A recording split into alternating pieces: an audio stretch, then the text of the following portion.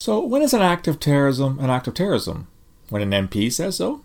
Hi, this is Phil Gurski, President and CEO of Borealis Threat and Risk Consulting in Russell, Canada, and you're listening to Quick Hits. I got a newsletter in the mail the other day, as did everyone else, I believe, who lives in Russell, which is a town of about 5,000 people, just sort of southwestish of Ottawa. I've been here since the fall of 2020. Yes, I moved during a pandemic, go figure. We all found in our mailbox last week this newsletter, which comes from our Member of Parliament, whose name is François Drouin. I think he's a Franco-Ontarian, if memory serves me correct.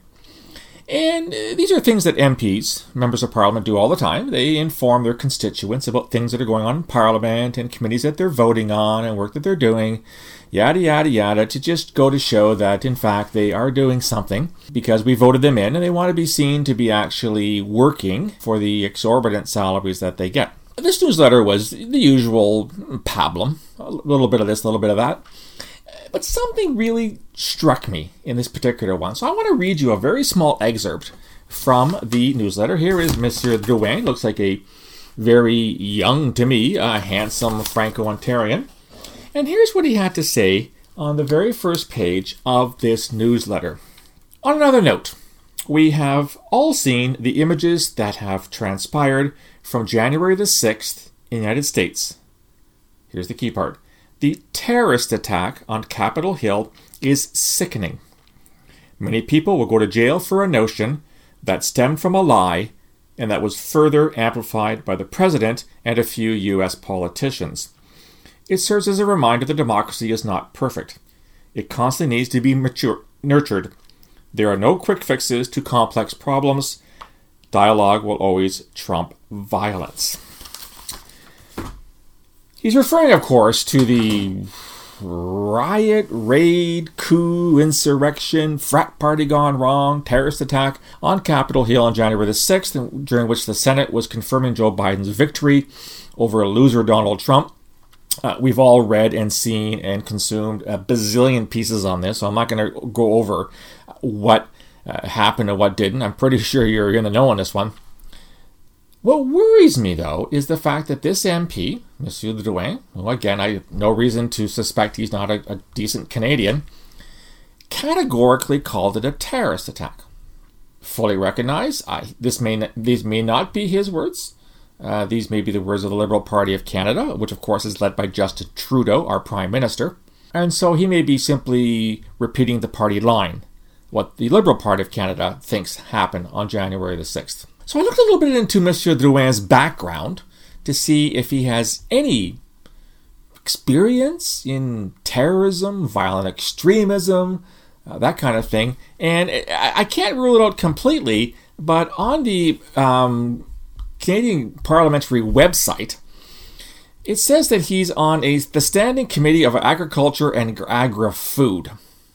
Yeah, I don't see a clear link between what he does for us in Parliament and this notion that he is somehow somebody on whose view we should rely when it comes to terrorism. Why is this bothering me? Because this is indicative, in my honest opinion, of an attempt by the Trudeau government to dictate the dialogue on what happened on January the 6th, and more importantly, what it means for Canada.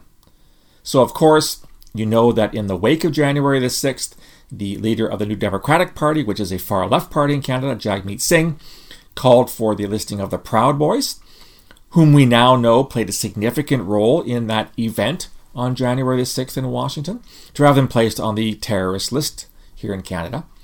There was a vote in Parliament. Parliament unanimously voted to list the Proud Boys. Never before, in my knowledge, has the Parliament voted on any group as a terrorist group, Al-Qaeda and Islamic State included. So that was a little bit weird. And so we now have this notion that what happened on January 6th was so dire, was so violent, was so catastrophic that we have to call it an act of terrorism. And it is having repercussions down the road here. I've stated my position quite clearly since the outset. I think January the 6th had elements of domestic terrorism as the FBI in the States defines it. There are also elements of an insurrection. There are elements of, and perhaps an attempted coup. There are elements of a riot. There are elements of a group that simply lost control. It was all of the above. It was, as I say, a real dog's breakfast of actors that day. It was not categorically an act of terrorism. What I am happy to see over the past couple of weeks or so is an increasing sort of dribble of articles and op-ed pieces on a variety of social platforms in which Canadians and others are now saying, maybe we don't want to list the Proud Boys as a terrorist group. Maybe that's counterproductive. And some of the reasons I've seen is that there are better ways of dealing with them. They don't really qualify as a terrorist group. It gives them far too much attention, and in fact can push some of the more extreme members of the Proud Boys in a more violent direction because they've been named as a terrorist group. And I really do welcome this dialogue. As I've said since day one, let's talk about this. Let's talk about what terrorism is. Let's talk about what violent extremism is. Let's talk about the events of January 6th. Let's talk about what's happening here in Canada with the existence, true existence, of some potentially very worrisome elements like the Proud Boys, like the Three Percenters, like La Meute in Quebec, like the Soldiers of Odin. We've had a far-right presence and a far-right extremist presence in this country for a very, very long time. And we all recognize that. And more people are paying attention to this right now.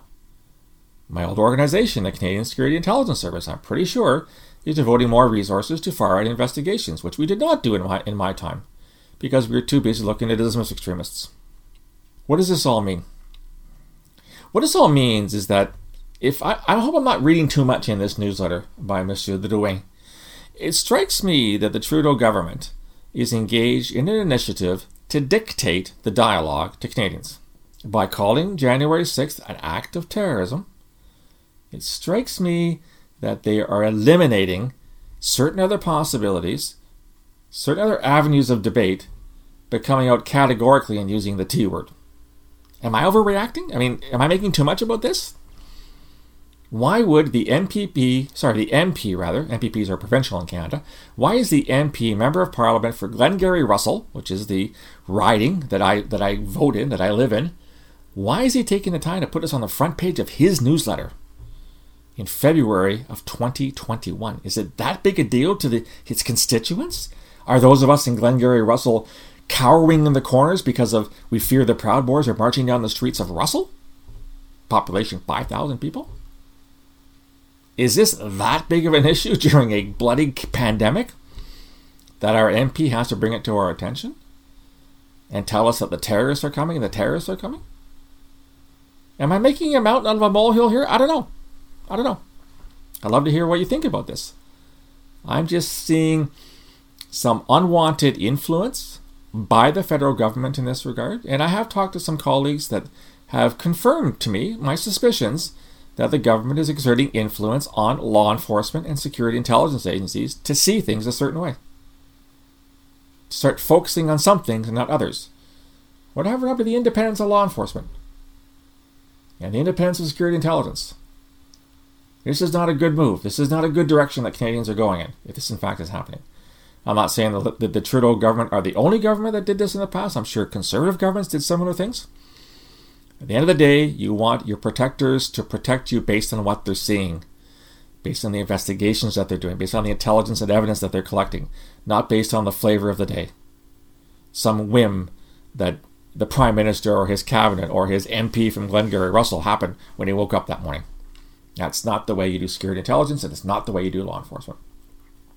Anyhow, that's what I think. I want to recognize a rather odd hockey team today. This is a cap worn by me and others who played for the Atlantic Region team for CSIS in a tournament. I forget what year it was. CSIS has an annual hockey tournament, has had since the mid-1980s when it was created. And one year, those of us who played for the Atlantic Region team, we call ourselves the Ice Puppies, actually won. We won the C division, which is the lowest division. It shocked the shit out of us that we won, because we were worried they put us up to B next year, the B division, which is a much tougher division. We want to stay in C. So we convinced the organizers that we were far too hungover to know what we were doing and that the championship was a mistake. In fact, next year, we lost all of our games again. Anyhow, before I let you go, of course, we have to look at the Hardy Boys Guide to Wisdom from the Hardy Boys Guide to Life, Frank and Joe Hardy, Boy Detectives. This is a good one. It comes from The Hunting for Hidden Gold. If you're the head of a nationwide crime syndicate, never leave a list of the members with their contact information lying about in your hideout. I love the word hideout. Someone might find it and smash your gang for good. So all the terrorist groups out there, including the Proud Boys, don't leave a list of your members lying about, because CSIS and the RCMP will find it and they will arrest or harass all of your members. Are you from Glengarry, Russell? Did you get this newsletter? Did you just toss it aside as many of the others I noticed in the post office did? What do you think about this notion that the government may in fact be dictating the terms of how we look at terrorism? Love to hear from you. You can reach me on email, borealisrisk@gmail.com, or on Twitter @BorealisSaves. You can also find me on LinkedIn and Facebook. If you like the content, want to get more, go to the website, borealisthreatandrisk.com, hit the subscribe button, get a free daily digest, all the podcasts, all the blogs, all the interviews, etc., etc. Also want to point out there's a button there to buy my new book, The Peaceable Kingdom, A History of Terrorism in Canada from Confederation to the Present. It's only $25 plus $5 shipping and handling in Canada. I've got a few copies left. It's selling out fast. Better get yours soon. Anyhow, I'd love to hear your feedback on this and other things. I'll talk to you again soon. Until then, stay safe.